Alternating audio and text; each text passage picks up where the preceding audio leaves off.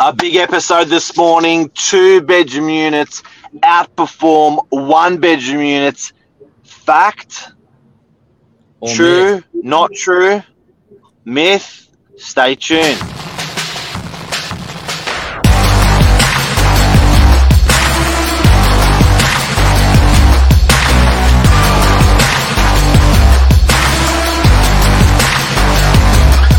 I'm the ringleader, so listen up. Morning. Oh, Crispy Billy. How are you? Do you know what, Mark? We've got to. So, for all the off-air listeners that can't see the behind the scenes, we've got a mirror just there. I would love to, because every time we go into our intro, I do a bit of a hair zhuzh. I'd love to come on with a whole new hairstyle one episode. Wow. Maybe we need a mirror there so you don't have to even step away. You can just do it there. Yeah. Bit of gel, Maybe. bit of hairspray. That's right. There we go. But we are Or maybe myths. a permanent person that just stands there and does hair and makeup before you go on air. Oh, we already have one of those. They hide in the laundry.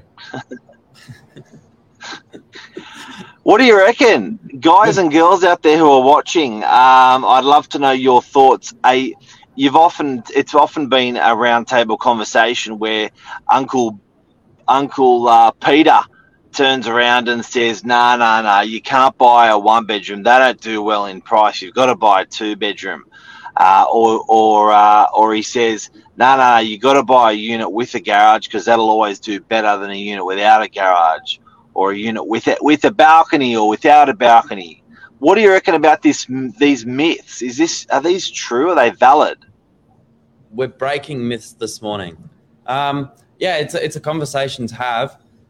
When you're looking to buy, particularly I think your first apartment or house, you're probably running all of these thoughts in your head, thinking, do I hold off till I find one with a balcony or without a balcony?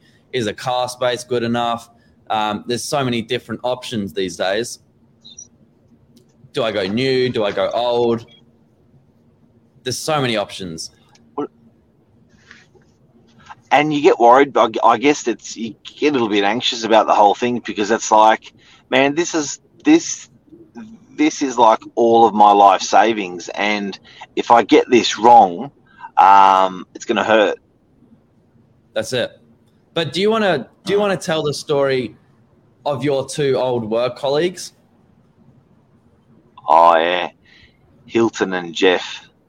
So these are the old days back in Freshwater, and there was always this banter between us because always like heaps of banter because we're all smart asses, and it was one of them. They were both family guys, both had newborn kids, couple of kids. One bought in the best street in Freshwater called Brighton Street, and the other bought in Harbord Road. And it was a really interesting exercise for me because one bought probably one of the best streets in Freshwater, and Harbord Road is probably one of the worst streets in Freshwater. It was busy with a lot of traffic. Now the price was different. Obviously, they both bought old homes, and the banter in the office was, "You're going to cop it because you bought in the worst street in Freshwater, and the guy who bought in the best street's naturally going to do a lot better."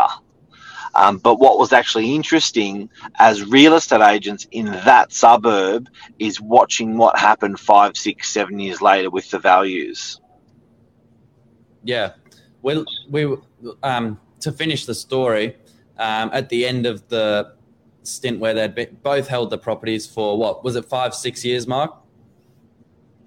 Yeah, we worked together for about a 5, 6 year period, and getting to the end of that period, yeah, it was interesting seeing the difference. Yeah, both sold up, and relative to what they put in, came out with the same sort of return. Yeah, so obviously the good street sold for more, but percentage-wise, it wasn't more. So the interesting thing was they performed in terms of they say if it was the performing of, I'll give you a round percentage of 10% a year. Say the bad street performed 10% a year for 5 years. Well, guess what? The good street performed 10% a year for 5 years. So they both, percentage-wise, they both performed equally. And that myth, for me, as a young real estate agent, was pretty much smashed, because I was like, hang on a sec, don't you always do better in a good street? But, it just goes to show that I guess there was a good street's got merits. Being a great street, it always does well. But a bad street was still entry level to a terrific suburb. So a lot more people had that amount of money for an entry level house than the other amount of money. So in some weird way, percentage wise, they did the same. Isn't that the beauty of capital growth? It does not discriminate. It takes everyone with them. Yeah, well said. Yeah. Well said. But it's now the balcony myth. The balcony. Sorry, what were you going to say? No. Moving on. The balcony myth is a big one because we get it all the time. What are your thoughts on a balcony? I personally, because I've bought a unit that doesn't have a balcony, I'm not bothered. I'm personally not bothered. When you sell it? Well, that's for the market to decide. But it comes down to a little bit about livability as well. For your first time, I think most people are probably going to move into that, homeowner occupiers. And you want to make sure that you're comfortable in something that you've purchased if it's not purely for investment. But the balcony is always a big trade-off for some people. Some people won't even look at a rental property without a balcony. They almost feel like they need the outdoor space. So renting-wise, do you reckon it's, and most importantly, I guess you can tie that back also to selling-wise, is a unit with no balcony going to outperform? And guys, I want to get this clear. When I say outperform, I mean percentage-wise. I mean $1 in, $2 out. It's always going to do better price-wise because you paid more when you bought it. You'll sell it for more when you sell it. But I'm talking about that percentage of it going up, yeah? So is the unit without the balcony going to get punished less, more, or the same as a unit with a balcony from your experience, Billy? I think realistically, like the example, it's all going to go up reasonably the same. So with that capital growth, you look at the percentages across the suburb and you should see in line relative to the money that you put in. Once you make a calculation on that percentage of capital growth, that's what you'll get back out. And so I don't think you're really going to get punished for it. In some ways, it actually gives you an opportunity to get into the market earlier. And when you're in the market earlier, you capitalize on having time in the market and, working with the capital growth, not trying to beat it by seeing if you can save a couple months longer and then get the balcony, or save half a year longer and then I get a undercover car space instead of a car space. Trying to beat the market. How come your nose is so red this morning? Crispy dark. I was just looking in the camera whilst you were talking. I told you I got a little bit burnt yesterday. It's a bit of a Sunday. I thought you meant when you said you were crispy yesterday. I thought you meant as in fresh, but you meant like crispy burnt. Now I'm getting flustered. Look how red I am. So all right, now for the ultimate, what happened? I spent last week in lockdown, self-isolation, so I really made up for it yesterday. I did all the things I should have done the week before in one day yesterday. And this is how I one of those including getting out there in the sun, getting out there.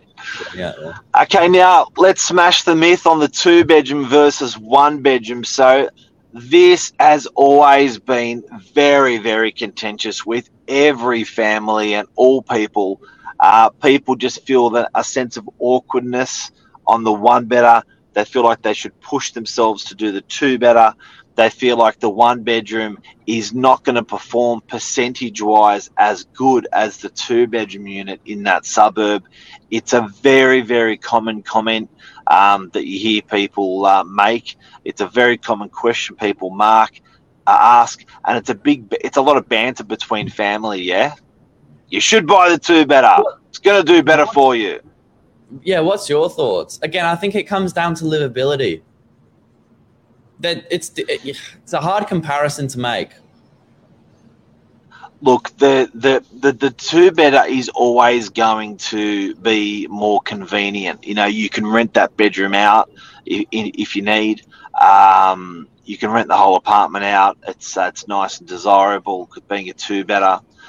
But the real question is, you know, when you go to sell it, are you going to get punished because you're a one better? Are you going to get heavily rewarded because you're a two bedroom, or is it sort of same? So is it percentage wise? Is it going to be, you know, I've put in 600 grand for a one bedroom. It's been 700 grand for a two bedroom. Are they going to go up the same percentage wise, or are you going to get punished? This is the myth. Yeah, if you look at the curve, I think you'll see everything going up relative to what you put in. So should the smart investor say, sort of forget about the bedrooms, forget about balconies, car spaces, forget about it all. Leverage the debt that you can get your hands on and put it in the market. What's your thoughts on that? That's what I've done. It's exactly what I've done. Because the person with the most... I've loved them all equally, whether they were houses, one bedders, two bedders, whatever the profile, like little children. I've loved them equally.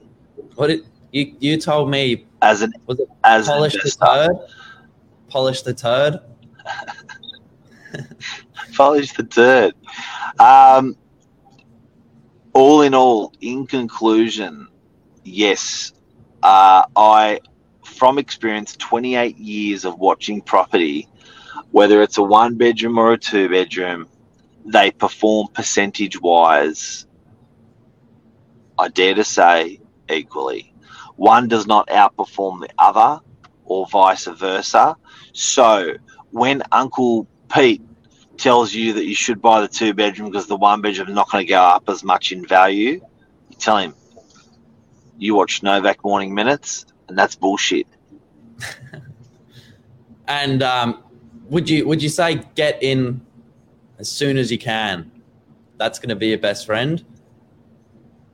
Oh yeah, and you know what? I think a lot of people's emotions at the moment are feeling like they're buying at the top of the market. You are. And at the end of the day, it's time in the market. It's not timing, ING. It's time in, IN.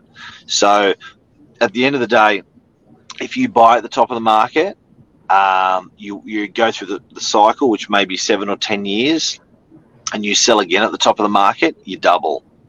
Yeah. So it's the time in the market. So don't freak out whether you're buying a one-bedroom unit or if you're buying at the top of the market. And I could appreciate there's a lot of, it's your biggest move you ever made. There's a lot of, angst about the whole thing. Like, you're just not sure. But certainly today, I hope that's helped people with that 1 and 2 bedroom thing, or the no balcony and balcony thing, or the no garage and car space thing. Don't stress. Get in. Just get keen.